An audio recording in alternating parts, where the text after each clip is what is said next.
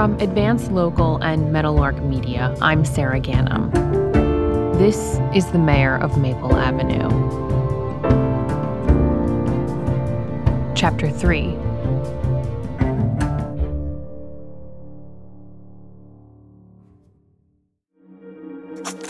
Monday, December 11th, 2017. Mom and Dad. Hey, how are things going? I'm doing good so far. It's a pretty nice place, actually. It's really nice here.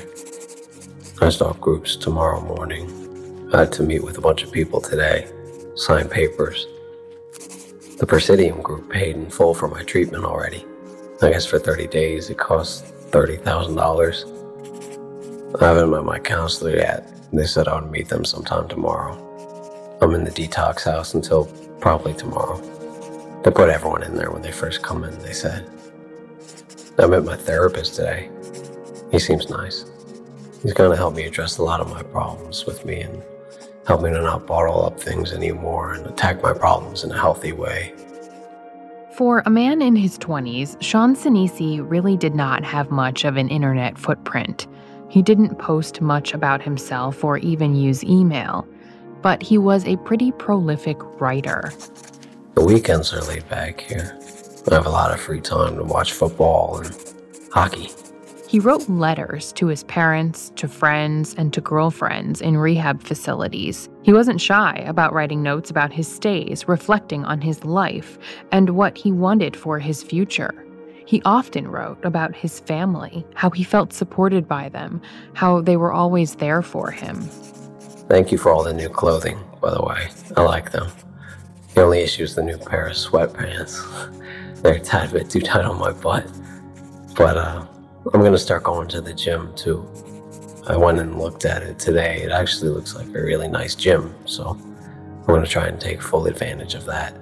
These are excerpts from his first letter home after checking into a private rehab facility called The Ranch. All the staff are really nice here, so that's a plus. I know I seemed down before I left the country that night. I think I was just nervous to come and have to truly open up about this all for the first time ever, but it's not bad here. It's a small community, so that's good, because I hate talking in front of people. I get nervous and anxious, and my face turns beet red. I'm going to take this serious and get the help that I need to live a normal life. Sean Sinisi entered The Ranch on December 10th, 2017. Having just gotten out of jail, with a new year and a birthday just around the corner, Sean was eager for a new start. On his intake form, he said he was feeling helpless, hopeless, and he repeatedly wrote about how he has buried the fact that he was abused and he wanted to finally talk.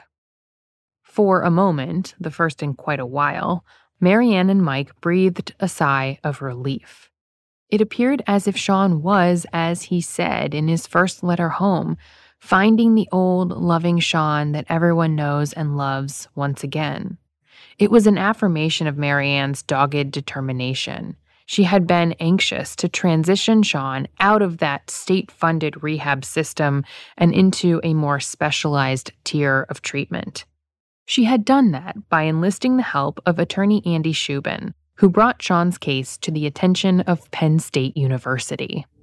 One of the most complex and disturbing things about Sandusky's crimes is that they couldn't have happened without Penn State. The university gave him access to the locker rooms where many of the assaults happened. It gave him the power he needed to pull off his decades-long abuses. It gave him legitimacy. It gave him cover. And so when Sandusky went to jail and the Second Mile charity went under, Penn State became the obvious place for Sandusky victims to sue. Within the first few years, the university spent nearly $100 million settling dozens of claims. And State College attorney Andy Shubin handled a bunch of those cases. After Shubin met with Sean Sinisi in the Blair County Jail, Shubin told Marianne that he could immediately tell that Sean was a victim, and he was willing to take on the case. But Marianne said that she wasn't looking for a drawn-out legal fight and a monetary settlement, What she wanted, what she needed, was something more urgent. Shubin knew that money was not ever in the picture for me. The main concern was just getting him treatment first.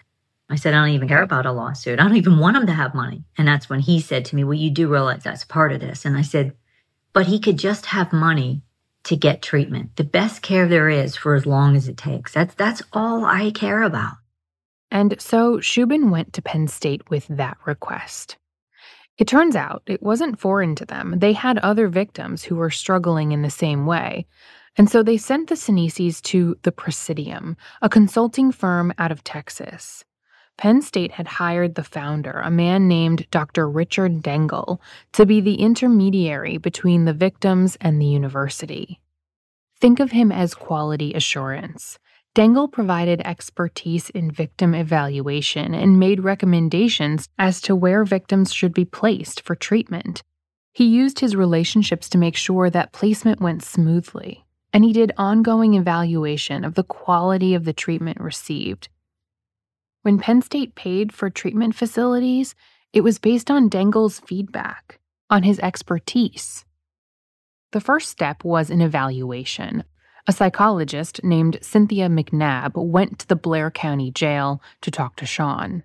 She wrote in her assessment that Sean is consistent with Sandusky's victims and that Sean had not told anyone about the abuse until recently, although he reports that he knew something was wrong. Together, Dengel and McNabb told Marianne they recommended that Sean go to a top-tier rehab facility in Arizona that specializes in trauma-based addiction, a facility called The Meadows. So Michael and I buy a suitcase and we have it all packed for Arizona weather and went through the process of what's he allowed to have, not allowed to have. We're ready. At this point, are all of your hopes sort of hanging on him going out there to the Meadows? Absolutely. It's like you're thinking this is your big break, that you have been waiting all these years to finally get something. This is precisely the type of counseling Marianne had been waiting for, the type of counseling that the state services could not and did not provide. The Meadows was glamorous. It boasted patients like Whitney Houston and Kevin Spacey. As you can imagine, it was the type of treatment that was so far out of reach for so many because it was so prohibitively expensive. In 2017, a 45-day stay at the Meadows cost $58,000. And up until this point, obviously, you could not afford to send him there. So the only way he could go is if Penn State paid for it. Yes, absolutely. So we're waiting and he's anxious and we go in and visit him. Did he want to go? Oh, yeah. He was excited to go. And of course he wanted out of the jail and he was ready. And then we get a phone call after he was packed. They changed their mind that Dr. Dengel, he told them that he was wrong, that Penn State has now decided that they weren't going to do that. They weren't going to send anybody out of the state of PA. That if we wanted to have him treated, he had to find somewhere here to go to. Emails between Dengel and McNabb show that the Tuesday before Thanksgiving in 2017, Dengel confirmed that Sean would go to the Meadows for 45 days, paid for by Penn State. But the next day, he wrote, "Greetings, Dr. McNabb. I want to give you an update. At this point, the patient is not approved for payment for this service. If we get any other relevant information, I will keep you in the loop. Meanwhile, I hope you have a pleasant holiday break." Cynthia McNabb typed a reply. "What happened? I understood from your email yesterday there was authorization for a maximum of 45 days treatment. What has changed?" On Thanksgiving Day, Dengel responded, "I'm sorry for the change of plans. I am not involved in the case. Attorneys are involved." And Cynthia McNabb replied with a single phrase, "I don't understand." Later on, the Sinisis were told that Sean would instead be approved to attend a facility just outside of Harrisburg, Pennsylvania, the ranch. Of course, you had to tell Sean that he was crushed because he was ready to go. We had all his stuff ready to go, so I had to change everything up, everything that I had bought, unpack the suitcase because you're going to Arizona. But now, guess what? You're not. You're going to stay in Pennsylvania, which was freezing. Several people who I've spoken to during the course of my reporting, people who have had direct contact with Dangle and the Presidium, told me that there was a sudden and obvious shift around this time in what kind of treatment Penn State was approving for Sandusky victims. Treatment at the Meadows had been approved several times before, but there was vocal leadership at the university suddenly pushing back because of how expensive it was. Just a few months prior, one Penn State trustee named Al Lord told a reporter he was, quote, running out of sympathy for 35-year-old so-called victims. The sudden change in policy had trickled down to Sean, and as Dangle's email indicated, it was out of his hands. So instead of packing for Arizona and the Meadows, the Sinises switched out Sean's clothes from summer attire to winter, and he was on his way to the ranch. And because they had been so desperate and then so hopeful about going to a place like the Meadows, they tried to treat this new plan as just a minor change-up. After all, Sean was still going to get treatment. And for the first time, his rehab experience was what you might expect. He was getting one-on-one counseling 4 times a week, and in addition, group therapy. He was opening up. Notes from his first session give an insight into what he was dealing with. Sleep, he told the therapist, is hard. I dream about it. I can see him, vividly, in my dreams. On its surface, the ranch was a far cry from the state-funded facilities that Sean had spent the last 5 years bouncing between, mostly because this place promised to address Sean's trauma, his sexual abuse, alongside his addiction. Records show he was placed in a dual diagnosis program, addressing his addiction along with depression, anxiety, flashbacks, guilt, shame, anger, and a lack of trust. Sean was also under the care of a medical doctor and a psychiatrist, and he was making friends.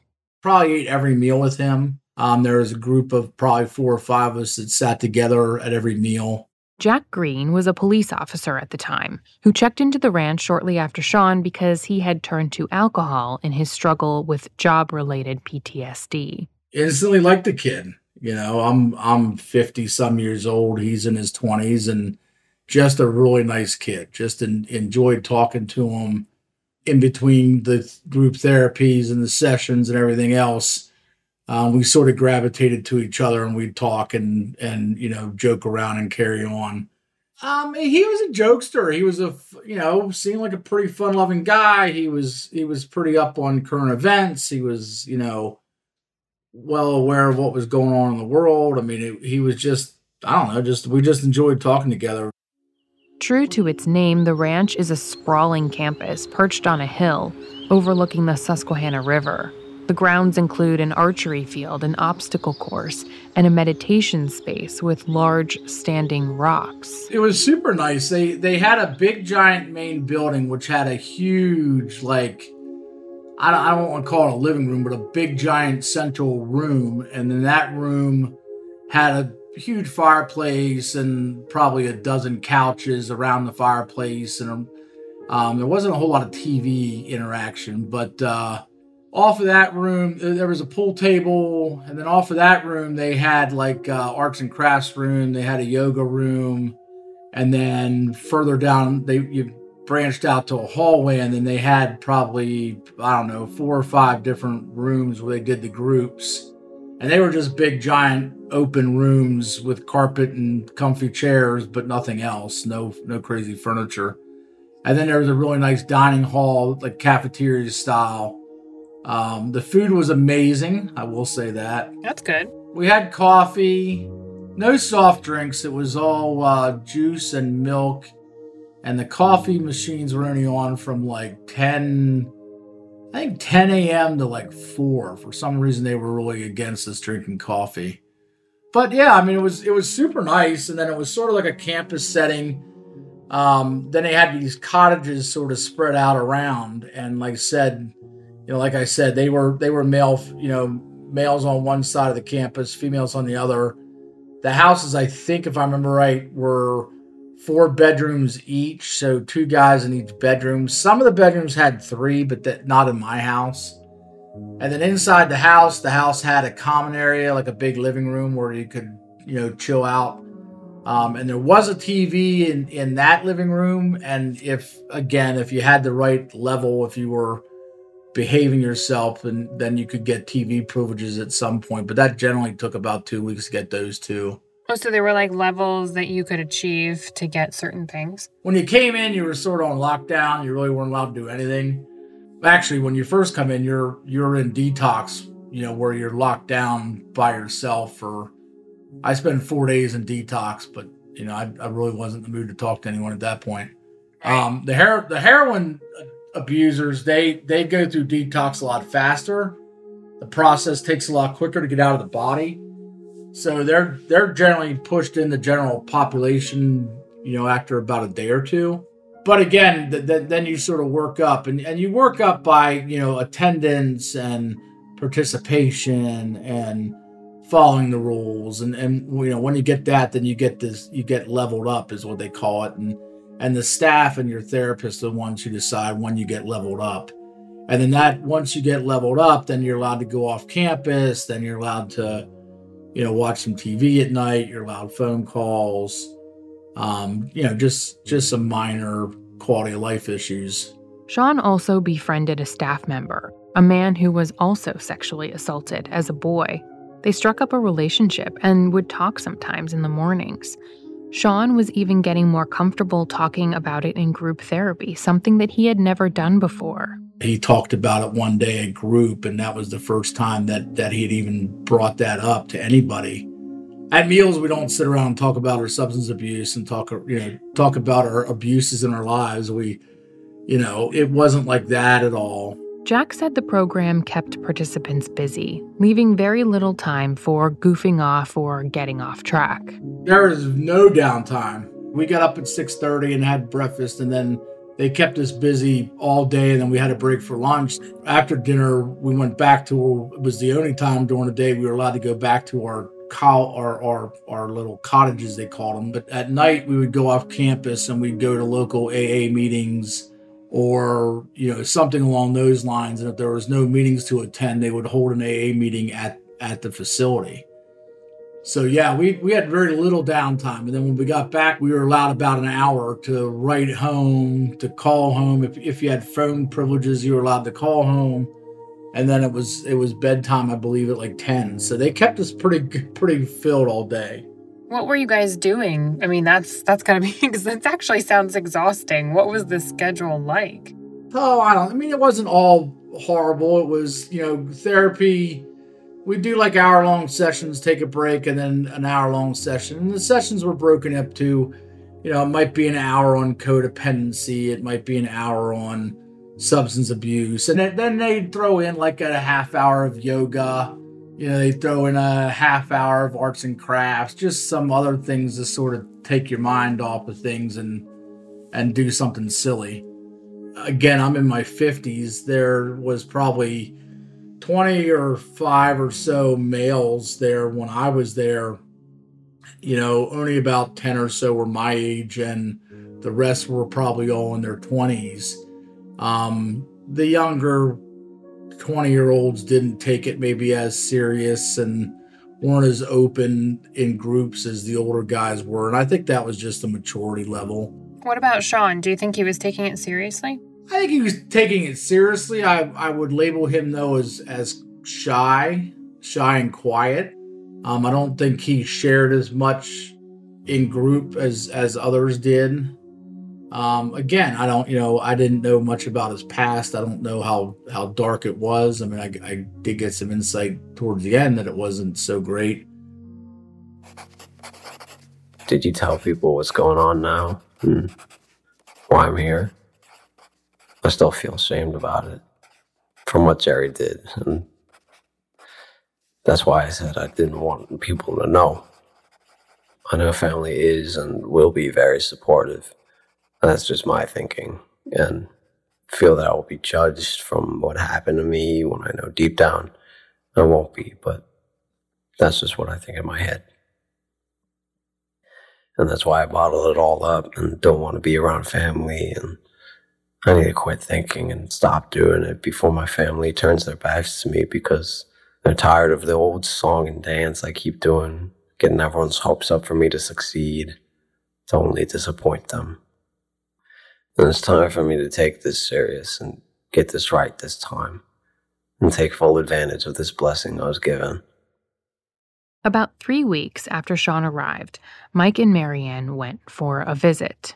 Well, when we first drove up, we were impressed about it. It was very nice, and it was kind of in like a woodsy setting. It was a nice looking place. And it was way up on the top of a mountain, freezing cold because it was between Christmas and New Year's. So, I wasn't sure what to think because, of course, I'm not basing it on what the place looked like, but it seemed like a nice looking building. We were allowed to bring him a Christmas present. And when we walked in, he looked good. He looked healthier. He looked very happy and like almost over happy to see us. I remember that. He gave us both a hug, and he hugged Marianne like for a long time, and he kind of picked her up and stuff. Because he was 6'3" and was excited to see us, he said, and he just seemed happy, like a great weight was lifted. So we both took that as a very positive. I mean, he and I were close, but he just looked happy for the first time, I think, in a long, long time. The family had a session scheduled with Sean's therapist to bring everyone up to speed and give his parents some time to ask questions. They said something about him being on the medication for restless leg syndrome and stuff, and I'm thinking, why? Well, do you think that he knew what to ask for in order to get drugs? Like, do you think he knew? Sure. By that age, yeah. Yeah, he's street smart. Oh, yes. Sean's medical records from the ranch note that substance abuse has to stop completely before meds or therapy will be effective for PTSD and depression. But then, just a few lines later, it says that he was prescribed 2 kinds of pain pills. One was Requip, a drug often used for restless leg syndrome. When I Googled Requip and addiction, immediately I saw a bunch of warnings about how it can cause intense urges, including gambling, eating, and sexual compulsion. One warning says, you may not be able to control these urges. I asked Dr. Neeraj Gandotra, the Chief Medical Officer of the U.S. Department of Health and Human Services, and he confirmed it. That's a known side effect. It is a dopamine agonist, which means that it acts on the dopamine system. The manufacturer, GlaxoSmithKline, decided in 2019 to discontinue Requip, but this was late 2017. The other pain pill that they prescribed at the ranch is, you guessed it, gabapentin, noting once again that it's for Sean's back pain. Marianne became doubtful of the ranch's ability to place Sean on a stable path to recovery. As long as Sean had consistent access to opioids and their substitutes, Marianne could not ever be sure that Sean could return to his old self. And then, Sean got a toothache. For years, he had struggled with the health of his teeth. Not surprising given the combination of street drugs and prison, where dental care is, let's say, less than ideal. And he had a legitimate tooth problem when he was at the ranch, you think? Yeah, because I think when he was in the state facilities. In jail, yeah. He had several pulled, because obviously they're not going to give him a root canal. And there was a time that he said that one of them, they just drilled it out and they would put a filling in it just to get him until he was done. So I think that tooth definitely probably needed attention and was never dealt with because it was like a temporary fix. The nerve was exposed when he was down there is what they told me. The nerve was exposed when he was at the ranch? Yeah, and that's what the dentist said. Do they fix it or do they just give him medicine to make the pain go away? Well, initially they didn't even tell me about it until I had the phone call from his counselor. And she said a drug's name that they had given it to him. The doctor here, because he was in so much pain, the Tylenol was not helping. he put them on and she said it, but I don't think I really understood what she said, or she gave me a generic. And then she goes, and now he's really upset, and so he's kind of having a meltdown. They gave him tramadol instead, and he's upset by that and pretty angry. Why was he upset that he was getting tramadol? Because what I found out next then when I said to her, well, what did you say they gave him? And she said, well, doctor gave him for 5 days then. She said Suboxone. Well, as soon as she said that, I just said, wait a minute. What? Suboxone is a drug that's used to treat opioid addiction. It has a somewhat controversial reputation in the world of drug rehab. Suboxone works by tightly binding to the same brain receptors as opioids, therefore preventing cravings and allowing many people to transition back to a life free from addiction.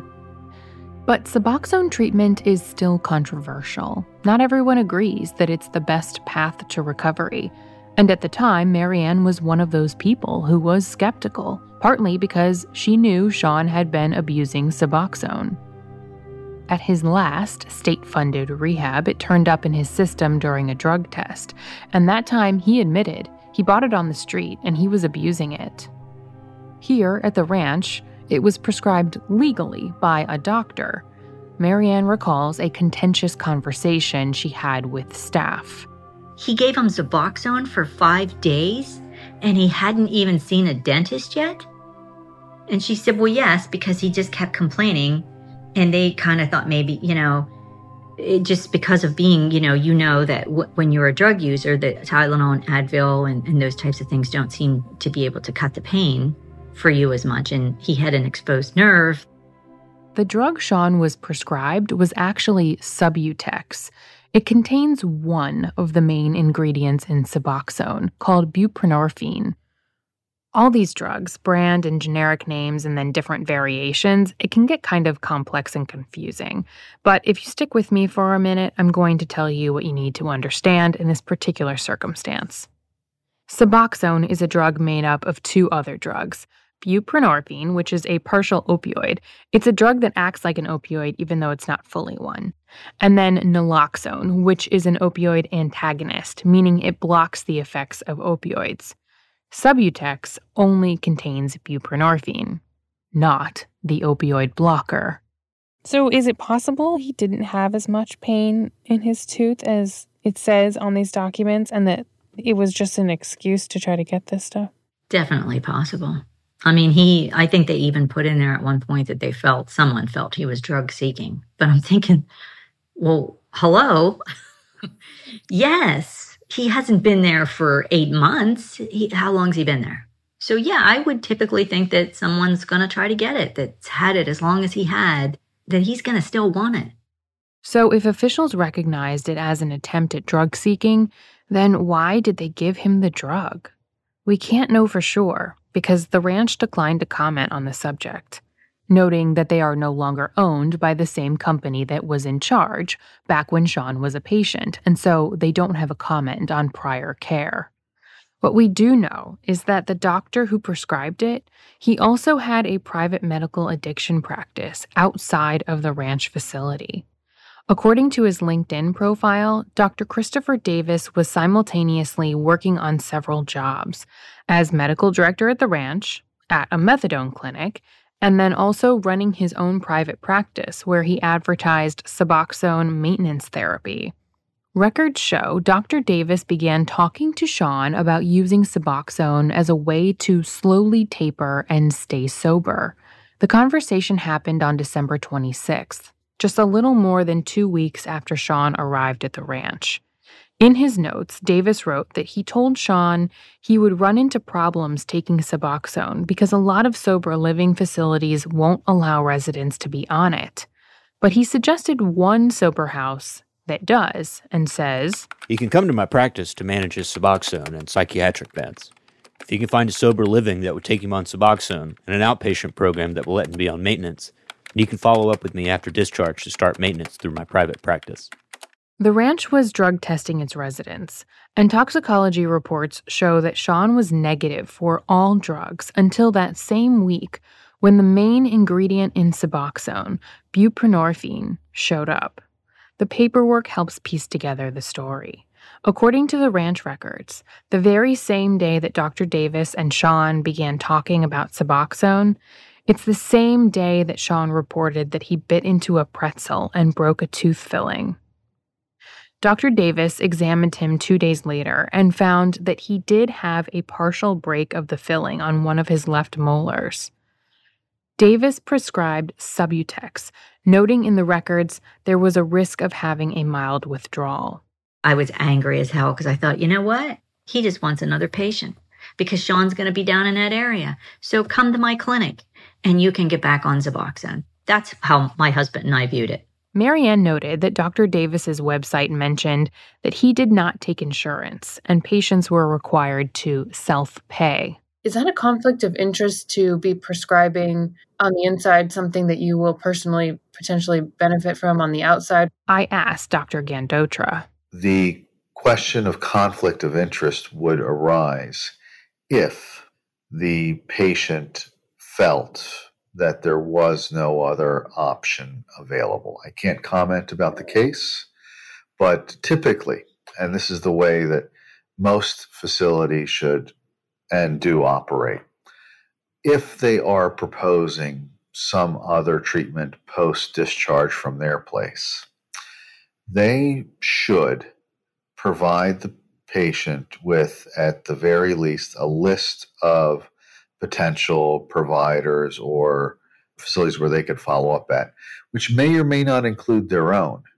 But the patient should have the knowledge and information that there are other options available and should have reasonable access to explore those other options as well. The example that I might give is if I'm running a residential facility and then I'm going to transfer the patient upon discharge to an outpatient level of care.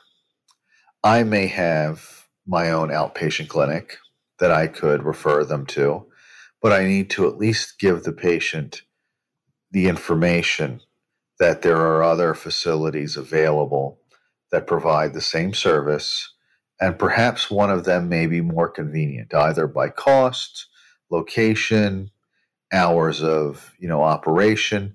There's lots of factors that the patient may be considering outside of keeping things the same in terms of the same place. Jennifer Storm, the former Pennsylvania State Victim Witness Advocate turned author and advocate, well, she was a little more blunt. You're supposed to be there helping people recover, and you just sabotage this person's success, right? And 3 weeks of success is great, but that's like the tip of the iceberg.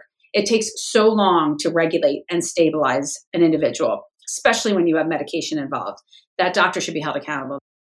Dr. Davis no longer works for the ranch, but his LinkedIn profile says that he's still in private practice and that he is the medical director at a different clinic owned by Pyramid Healthcare. Officials there declined to let me speak to him, and when I reached out several times privately, he didn't call me back. Sean was nearing the end of his 30-day stay at the ranch, and from what Marianne could tell, he hadn't truly been sober for very much of it. She felt the promise of this fancy rehab facility atop a hill slipping through her fingertips. I wanted to ask for more time. I actually went to Dr. Dangle myself and explained what happened. He was pretty irate and said, "What's the matter with them?"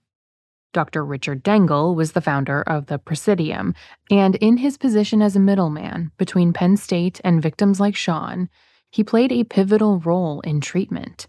In no uncertain terms, Dangle held the purse strings. It was Dangle who approved the $30,000 payment for Sean's stay, and so it was Dangle who had to approve any extension. Because he said, what are they giving him that for? And I just said, I guess tooth pain. And he just kind of said something like, well, that's like letting a kid loose in a candy store, isn't it now? We don't know exactly how Richard Dangle felt about Suboxone treatment for heroin addicts. The Presidium declined to answer specific questions or talk to me for this podcast, and Dangle himself died in March of 2021 of Lewy body dementia. What we do know for sure is that after learning about the Subutex prescription, Dangle approved payment for Sean to spend 7 extra days at the ranch. The thing is, Dr. Davis's original idea to put Sean on Suboxone was not necessarily an evil plan to make more money. It was probably rooted in good intentions, and in science, too. Sean, at this point, had been addicted to heroin since he was 18 years old, almost 8 years. And quitting cold turkey, quitting even without a short taper, that's not really realistic for someone who has been addicted as long as Sean. Up until maybe about 15, 20 years ago, the majority of these rehab facilities and recovery networks were managed and run by individuals who were in recovery, who followed an abstinence-based model. Dr. Gandotra gave me a little background on how the industry view of Suboxone treatment is evolving. It was a long time before people started to really buy into the idea of medication-assisted treatment and the harm reduction principles that are really tied to that. And I think that there was this feeling that if I got through it without medication, then you should too, and that's the only way.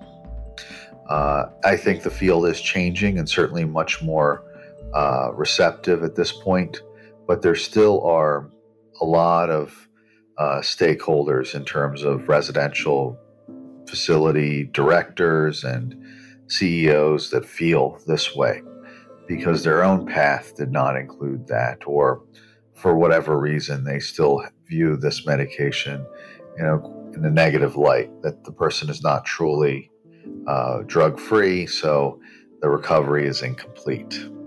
In fact, with people with opiate addiction, one of the best tools that we have is opiates. That's Dr. William Miller again, the researcher from the University of New Mexico. Buprenorphine was developed and is often used in combination with an opiate blocker. And actually, the data are pretty solid on using those. In fact, I think it's unethical not to have it as an option in a treatment program for people with opiates, but it has to be well managed, and it can be. I don't know the circumstances of this particular person, but it is not at all unusual to prescribe and use an opiate as a maintenance medication, and people can be on these for decades. The reason Marianne was not sold on this path for Sean at the time is that he admitted to her he was relying on Suboxone because it was so easy to get. In different facilities, he'd come right out and say, "What did you expect? It's right there. It's everywhere, Mom. It's in the place. I've only detoxed for 5 days. What did you think I'm gonna do?" Plus, the Subutex that Sean ended up receiving at the ranch, it wasn't used for a long-term taper. It was a short-term fix, and it didn't have the opioid blocker that Suboxone contains. Essentially, it's just a pain pill. And when the facility abruptly took it away and switched Sean to another drug, Tramadol, Sean became really unsettled. Sean got really agitated. And now he's really upset, and so he's kind of having a meltdown.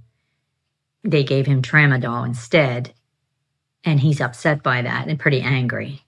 From there, his whole entire momentum at the ranch changed. His daily progress notes rapidly switched from compliments about his attitude to concern over how much he's focused on getting that Subutex again. It's like a light switch turned. His behavior change, according to the notes, is drastic. Sean spoke about his tooth and how he cannot eat, and that people may be thinking that he is trying to get pain pills. The doctor said he is not swelling and does not appear to be in pain, and he is just opioid seeking. On January 3rd. He is mad that the Subutex was not ordered, unwilling to try ibuprofen or Tylenol or anything else ordered for pain. He has a follow-up appointment on 1/12/18 for a root canal. He told the doc he was prescribed Subutex for pain and asked for more. On January 4th. Nurse gave him Tramadol. His therapist and his doc told him that he cannot request Suboxone because they do not want him to be dependent on it, and they told him that it is unacceptable to yell at the nursing staff when they do not give him the medication he wants. On January 5th. Gave him Tramadol for tooth pain. By January 9th, Sean was sleeping through group therapy instead of participating. On the 10th, he was slurring his words. On the 11th, he's caught committing a pretty serious indiscretion, one that could have gotten him kicked out. Sean was caught having sex with a woman who was also seeking treatment at the ranch. But they let him stay, and they kept prescribing tramadol. On the 15th, when he was discharged, his notes say exactly what I've just laid out for you. I'm going to read it. Sean went from being invested and doing well to disrespecting the rules and regulations. It became apparent that he was trying to manipulate the doctor, therapist, and other staff in an effort to control his future plans post-discharge. Sean did eventually get his tooth pulled, and it happened on what ended up being his very last day at the ranch. It was meant to be his second to last day, but for an unknown reason, the facility decided to discharge him right to the dentist's office. And she just said, well, because we just think it's, rather than him start a night here again and back, he might as well just get settled in and everything. So I don't really know whether it was because they knew he was coming back. This moment really stands out to me. When I look at the timeline of Sean's life, two things become clear. The first is that Sean had so many failed attempts at finishing rehab programs that leaving the ranch one day early probably had a lot more meaning for him than we might imagine. The second thing is that after his stay at the ranch, Sean never has a period of sobriety that lasts more than a few weeks. It's not all because of what happened there. There are plenty of other things that contribute. But as Marianne put it, the ranch took him in, opened up a very painful wound, and then spit him out abruptly. And while he was there, they gave him a drug that he was trying to shake and then abruptly cut him off from it. And on top of all of that, they wouldn't even give him the satisfaction of completion. That, of course, is the opposite of the mission of the facility, the opposite of the reason that the Sinises were told to send him there. Looking back, Marianne wonders if maybe things would have been different had they gone directly to the Meadows as originally planned. As Sean packed his bags, Marianne called one more time to make sure that his experience would be accurately recorded. I went after them. I called and I just explained how angry I was over the money that was spent there, that it was wasted, and that we are pretty much back to square one. The manager of compliance and quality for Elements Behavioral Health, which at the time was the parent company of the ranch, responded to assure her that appropriate follow-up actions, including training reinforcement, had been taken. In the email dated 3 weeks after Sean checked out, an official wrote, "It may interest you to know that Dr. Davis is no longer an employee of the ranch or associated with Elements Behavioral Health at this time. The leadership team at the ranch, Pennsylvania, were active participants in our internal investigation of the concerns you brought up, and will use this information to further train and develop their staff and improve." Okay, so it's January 15th, 2018. I'm at the ranch. But before Sean really checked out of the ranch, he had to do one more thing. I'm here with Sean Sinisi and with Jill Curley, his mental health treatment provider, and we're conducting an interview. Meet with his new attorney, Andy Shubin, and provide a taped conversation to put on the record for the first time what he endured at the hands of Sandusky. I just want to make sure it's okay that I tape this interview, Sean? Yes. Okay. All right. So...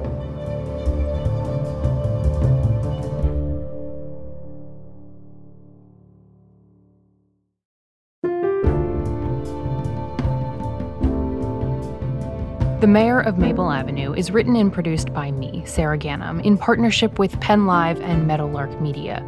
Additional writing was done by Carl Scott at Meadowlark Media.